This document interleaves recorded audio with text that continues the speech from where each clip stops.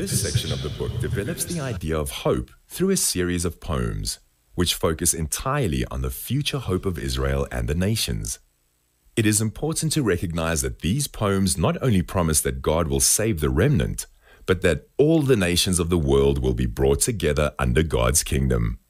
After the 70 years spent in Babylonian exile, God will bring his people back to the land he gave them through his covenant promise. As Micah 4 verse 10 declares, "You shall be rescued. There, the Lord will redeem you from the hand of your enemies." In the New Jerusalem, a new king from the line of David will come from the town of Bethlehem, and God will establish his kingdom and confront all evil. Chapter 6 and the beginning of chapter 7 explain once again how Israel's unjust economic practices have brought judgment on the people.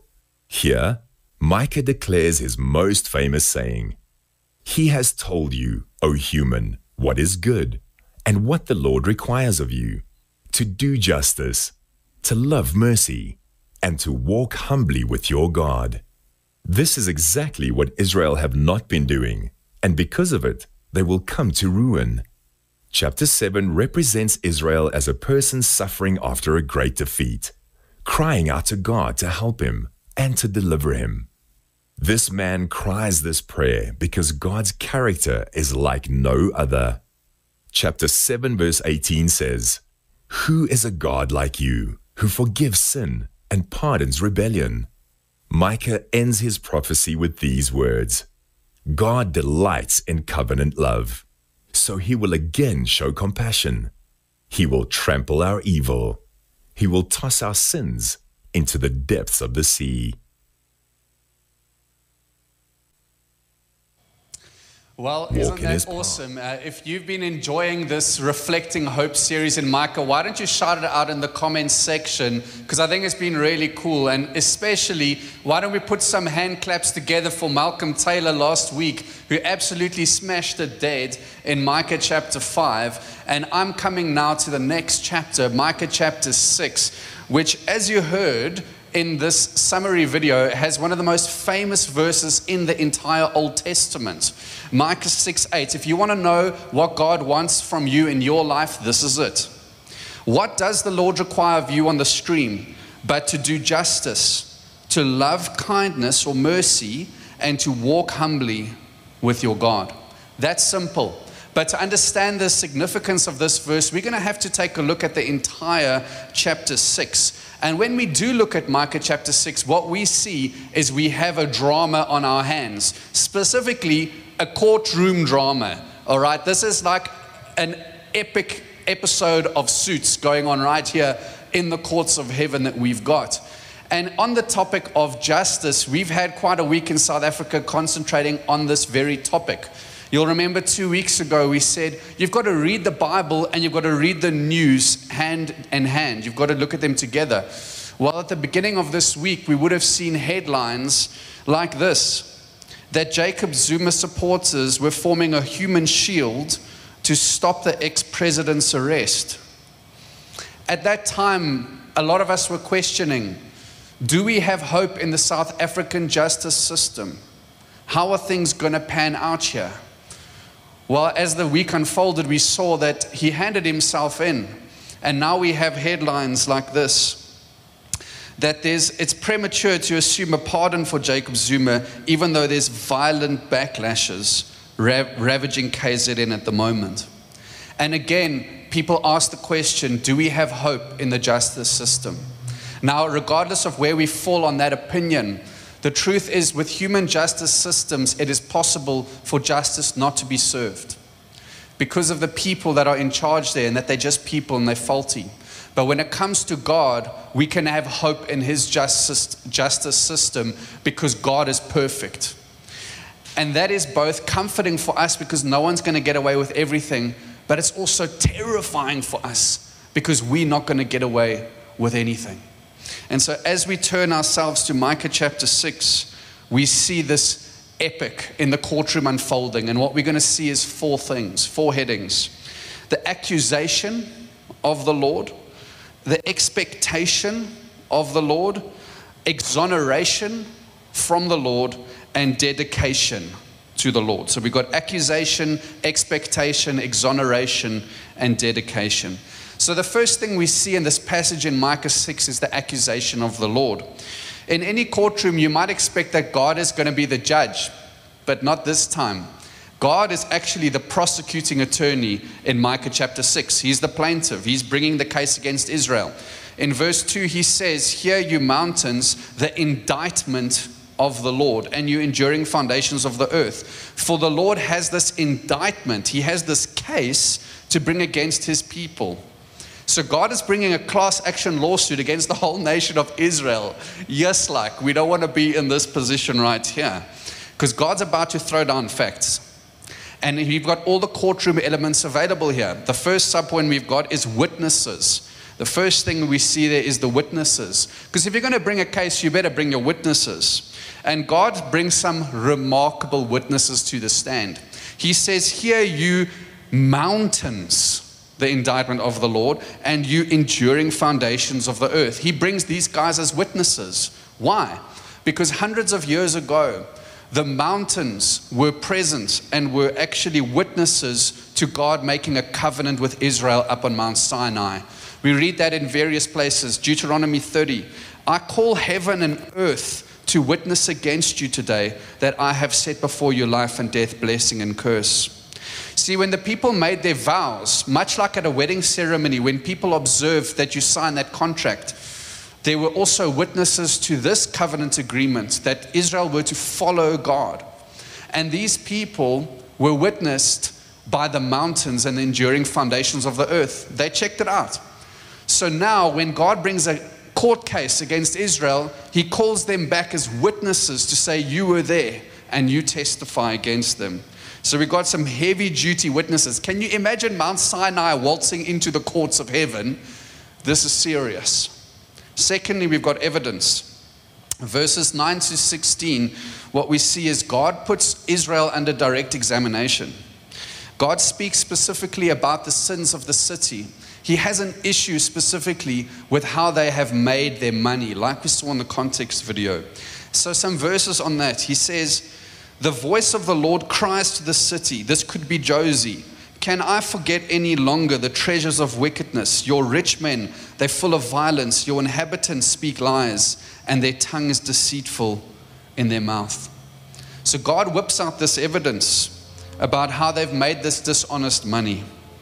And he calls the heavens and the earth and the mountains to witness. And so he's got his court case on. He's coming in there like Harvey Specter or Mike Ross right there, bro. He's laying down the case. He's got the evidence. He's got witnesses. He's laying it down, closing argument, case closed, prosecution rests. And we ask ourselves the question, where is the defense? They're just silent. You can read Micah 6, there's no defense. Just like when God has a case against us, there's no defense. And so what do you do in court when you've got no defense? You go for a plea bargain. So that's where this starts to go. A settlement agreement, when you know you're guilty and you say, let's negotiate about this. What's it going to take to erase this guilt? That's what you see in the verse that says, "With what then shall I come before the Lord and bow myself before the God on high? Shall I come before him with burnt offerings?" Often when we have a guilty conscience, we believe a religious act is going to cover over that sin. I don't know if you've been in that place before, when you've done something wrong and you're like, no, I'm just going to double my giving this month. I'm just going to like triple my Bible reading, and I'm going to make up for what I did wrong. But the problem is that doesn't suffice. It doesn't suffice, because we see that the escalation starts to happen. The plea bargain gets higher. Shall I come in before him with burnt offerings? Even more extreme now. Shall I come before him with burnt offerings with calves a year old? This is a very valuable thing to give to God. But that's not enough, so we've got a higher bid. Will the Lord be pleased with 1,000 of rams? That's not even correct grammar, but that's how it is in the Bible. With thousands of rams. I mean, who's got thousands of rams to give to God anyways? Mind you, that would probably be a really good plea bargain. Imagine that braai, man. So imagine all the lamb chops from thousands of rams. I can't believe the Lord turned this one down. But even that doesn't cut it. The mega braai isn't enough. to cover the offenses of Israel. And so the plea bargain gets to the next extreme. What about thousands of rivers of oil, Lord? This is ridiculous. This is absolutely ridiculous. This is like getting to the point where you think you've done something wrong and you say, I'm going to sell all my possessions and become a missionary. This is like, what can I do to pay for what I've done wrong? And then we get the most sobering offer on the table. Shall I give my firstborn for my transgression, the fruit of my own body for the sin of my soul?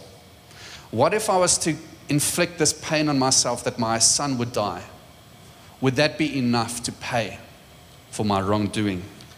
With what should I come before the Lord?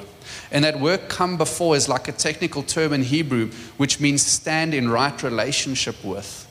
So because there's a chasm between us, what can I do to stand in right relationship with you? And unfortunately, no amount of pain or no possessions in the world can actually bridge that gap. There's no plea bargain high enough, because the atonement for an offense is always related to who that offense is perpetuated against. So for instance, if you perpetuate an offense against society, you get removed from society because the offense is against society, so you get put in prison. But when you commit an offense of violence against the president, it's a higher level. So you get, because for treason, you either get excommunicated or murdered, because the offense is always related to, the punishment's related to who that offense is against. So we've got to ask the question, what is the appropriate the sentence that should be given against when we perpetuate crimes against the presidents of presidents, against the God of the universe? Surely the sentence is infinite if it's against an infinite God that we've committed an offense. So the atonement, the making up for what we've done wrong, we don't have cosmic powers in our fingertips to be able to make up for what we've done wrong. And so no plea bargain is actually going to work. So what's going to cut it, Lord? How are we going to get out of this? What does the Lord require of me? And that is the context for our famous verse of what the Lord requires of us. And we get to heading number 2, the expectation of the Lord. So what does the Lord require? He's told you, O mortal, what is good. And what does the Lord require? But to do justice, to love kindness, and to walk humbly with your God. Now, if you take that verse out of context and you stick it on a sunset background and you post it on Instagram or you share it on WhatsApp, it seems to be saying at surface value, with no studying, you don't need to be religious about anything. You don't need offerings or anything. Just try your best. Be merciful, be just, and try and walk humbly with your God. Everyone's got their own God, and that's fine, but you just walk humbly with your God. That's what it seems to say at surface value. But I want to suggest that you can't take that interpretation if you understand the whole context of where Micah's at. If you take the Old Testament context, Micah is a prophet in the Old Testament. And all the Old Testament prophets reiterate there is a price to be paid for the sin that we commit. In fact, never mind our sin, even us in our best behavior is nowhere in front of God's eyes. Isaiah 46 says, when we display our righteous deeds, they are nothing but filthy rags. 'n vuil waslap in Afrikaans. Like what Dobby wore for an outfit before Harry set him free. That's like us on our best day of our life. Our best behavior is still disgusting in front of a holy, pure God. And so we can't interpret this verse to say, just try your best. There's a price to be paid for us falling short, a cosmic price. It's just that we can't pay it. And then secondly, if you go to the New Testament context, this verse 8, which says, do justice, love kindness, and walk humbly with your God, corresponds to the 2 greatest commandments. Jesus always said, the 2 greatest commandments is love your Lord, the Lord your God, which corresponds to walk humbly with your God, and love your neighbor as yourself, which corresponds to do justice and love kindness.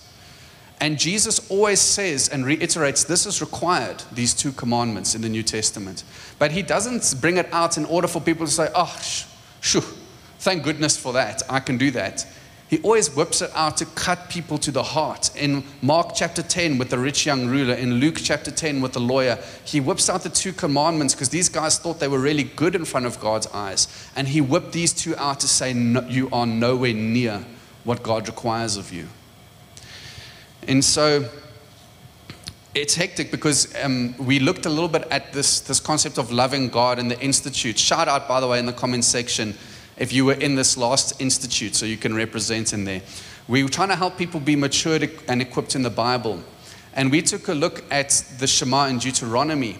And we took a look at this command to love our God. And we broke it down with the Hebrew word study. And we came out with this paraphrase, that when it says you shall love the Lord, it's actually saying that you should love the Lord your God with an authentic character, with all of your actions, with all of your thoughts, with all of your emotions, with all of your choices, with all of your physical abilities or restrictions, with every possibility and opportunity you get, and with the highest capacity possible. That's what it means to love the Lord your God with all of your heart, soul, mind, and strength. And none of us come close to it. And yet it's a requirement of the Lord. So when you take a look at the context, there's a price to be paid for falling short, and somebody's got to pay it, but we can't pay it. And it's also required in the New Testament. So what is the hope for us guilty? Because the more we look at this text, it's not just about Israel on trial, it's about you and me. And we stand guilty, and what's our hope? And that brings us to heading number 3, exoneration from the Lord. Exoneration is when by law you should be having a charge against you, but that is lifted. And I want to do this study on the verse 7. It's very important. It says, shall I give my firstborn for my transgression, the fruit of my body for the sin of my soul? Now, in the context of this time, the firstborn carried the hopes of the family. They inherited everything of the land. And so what we see in the Old Testament is there was a curious law that said that the firstborn was forfeit of every family because of the sins of the people. That all people are sinful, and that at any time God could call in the debt of that by asking the firstborn sons to die. And that's a legitimate thing in the law that God gave. So that's why the story that's famous about Abraham and Isaac plays out exactly as it did. God says to Abraham, take Isaac, your only son that you love, and go up on the mountain and offer him there as a sacrifice. And what we don't read is Abraham saying, what? And being perplexed. Because it wasn't something foreign to him. He got the fact that God might be calling in the debt. It was just an agonizing idea for him. So he went up there, can you imagine the scene, ready to murder his own son. And the voice of God cried out, stay your hand, don't slay the lad. And he said, now I know that you love me, because you did not withhold your son, your only son that you love, from me. And the question that we have is, why did God not accept the payment on that day? It was because God was anticipating one day that he would march his son up the mountain, Mount Calvary, and that his own son would be slaughtered. The cosmic God who spoke everything into existence would go up there and hang on a cross, thinking of the shortcomings of you on the stream and of me as well, having us in mind that God wasn't going to call in the debt of human death. He was going to call in the debt by making his own son pay. And that's why there's a bridge. That's how we come before the Lord. And now we can flip Genesis 21 around and we can pray to the Father. Now we know that you love us because you did not withhold your only son that you love from us. It's a beautiful thing. And what we see there is the answer to the question. If you look at Micah 6, you've got to go back to Genesis and you've got to look forward at the cross. And now we can answer the question, how do we come before the Lord? How do we stand in right relationship with the cosmic God? It is only through the blood of Jesus Christ. And when we come to him through that, we are exonerated in the courts of heaven.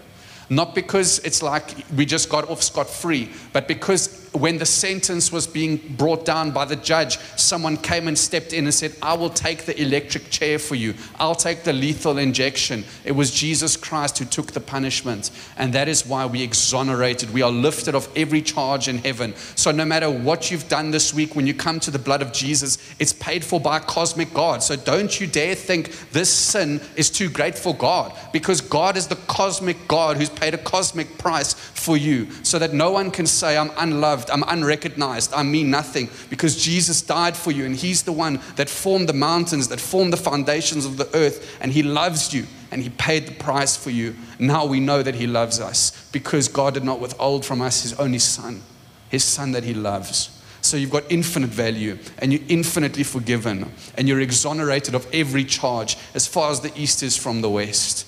Praise Jesus. Praise Jesus for that. But not only is it that, but I just wanted to read this quote of Martin Lloyd-Jones. If our Christian faith is about the fact that we're saved by grace, everything after that is about grace too. He says, it is grace at the beginning and it is grace at the end. So that when you and I come to lie on our deathbeds, the one thing that should comfort and help and strengthen us there is the one thing that helped us at the beginning. Not what we have been, not what we have done, but the grace of God in Jesus Christ our Lord. Because the Christian life starts with grace. It must continue with grace. It ends with grace. It's grace, wondrous grace. By the grace of God I am what I am, yet not I, but the grace of God which is with me. So grace is the hope for the guilty like you and me, and we exonerated. This is what Micah says in chapter 7, when he says, God will again have compassion on us. He will, in the future tense for Micah, or He has in the past tense for us, tread our iniquities underfoot. He has cast all of our sins into the depths of the sea. And before this, Micah says, who is like our God? And that's what Micah means. Who is like our God who forgives us this? Jesus did perfectly what the Lord requires. And that leads us to point number 4, dedication to the Lord. Have we been left off the hook in the courts of God only so that we could go back to acting exactly like we did before? By no means, says the Apostle Paul. Out of the abundance of the grace of how Jesus met the full requirements of the Lord, we actually get like a grace jet-fueled, supernaturally changed heart that is actually capable of living out Micah 6:8. Not because we need to earn God's favor, but because we have earned God's favor by grace. We actually are capable of looking at this verse and applying it to our life. And so we're going to go into some applications right now. And I want you to participate in the chat. I want you to get lively in there, because I'm about to throw down some applications that you can actually do this week, steps you can take. And I want you to say, this step is for me. Or you have an answer to a question. I want you guys to get lively in there. So we're going to break down verse 8 with applications aplenty. Do justice, love kindness, and walk humbly with your God. We're going to do applications for that. So firstly, do justice. This means doing right even when no one's looking. This means doing right even if it costs you. This is what Spurgeon meant when he said, if faith does not make a man honest, it's not an honest faith. So this is doing the right thing. So the first area I wanted to illuminate is doing justice at work. We've already emphasized this at other times, that when our boss isn't looking, our boss in heaven is looking at our working hours. Fair enough. I want to emphasize the other end today. For those of you that are employers, are you doing justice with caring for boundaries of your employees? Are you caring about their working hours and their boundaries? God's calling you to do justice there. Another justice issue at work is, are there any dealings in your work that are unethical or questionable? It's something you've got to reflect on. Because believe it or not, whether you are a low-ranking employee in a business or not, God is still holding you to account for participating in that cog. Is there anything unethical in the mix? Because God calls us to do justice. Secondly, God really cares about radical generosity. In fact, the word justice in Micah 6:8 is mishpat. And that means is always connected to the widow and the orphan.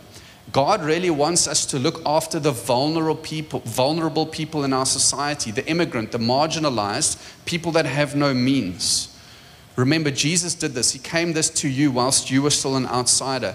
And so we need to think about bringing dignity and support to the vulnerable in our society. It's not always just about money, although we'll get to money, but it's also about how we talk. It's also about acts of kindness and service. And yes, money is also in the mix. So ask yourself this reflective question today. What role can I play in uplifting the vulnerable this week? Of course, I say this week, this applies to our whole life. But just what is my step this week? One small step of obedience. That's all God is asking you to right now. One small step of obedience leads to great things. Remember Jesus, He left the riches of heaven for you. But now we are reflectors of hope and we bring dignity to the vulnerable. Okay, so now moving on to mercy, loving mercy and kindness. God is not just calling us to do what is just. He's also calling us to do what is merciful. And not just calling us to do what is merciful, but to love what is merciful. Do you love mercy? When I say mercy, which relationship comes to your head? Ask yourself this question. Who is God laying on my heart that I need to show mercy towards? Is there someone that the Holy Spirit is just illuminating to you today, saying this is someone that I want you to show mercy towards? Who needs a follow-up conversation? I had this. I had people that I needed to do a follow-up conversation with, and they passed away. And I regret it. I had an opportunity to show mercy. The follow-up conversations, we can't just assume it'll happen later. God might be calling you to that this week. And what acts of kindness is God asking of me this week? This could be related to people.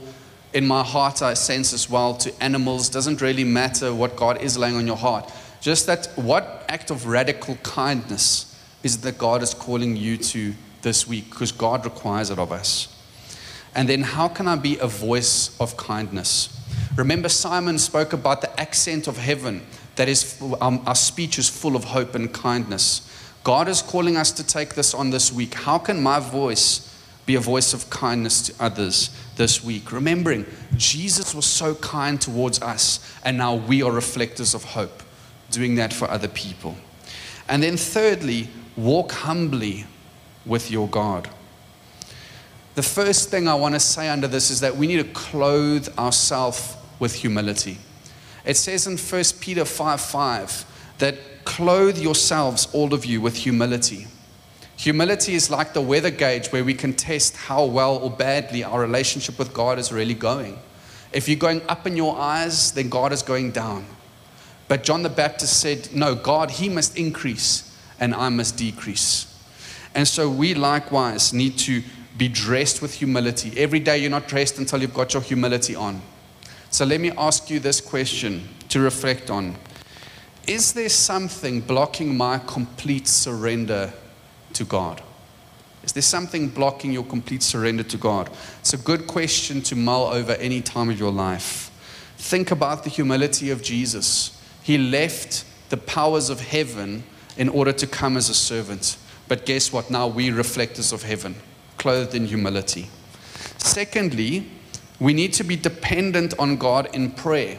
Walking humbly with God entails depending upon God for all of our strength and all of our supplies, and gratefully admitting we don't have what it takes. So ask yourself this question: where am I prone to rely on my own strength? God wants to come into that. Lean hard upon God with that. I don't believe it's biblical to be standing in front of the mirror in the morning and say, you've got this, until you feel encouraged. I believe it's about us getting down on our knees and looking to God and saying, God, you've got this. You've got this. And so as we go into that space, another question you can ask yourself is, how can I be constantly prayerful this week?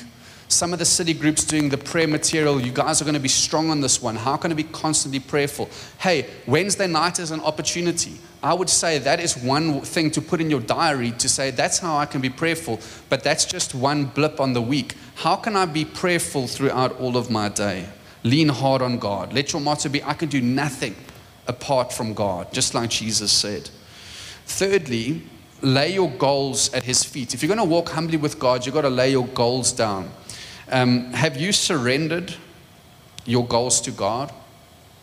That's a question for you to ask, because not all of the goals are God's goals. And even if they are godly goals, we needed God's strength and we need it to be for His glory.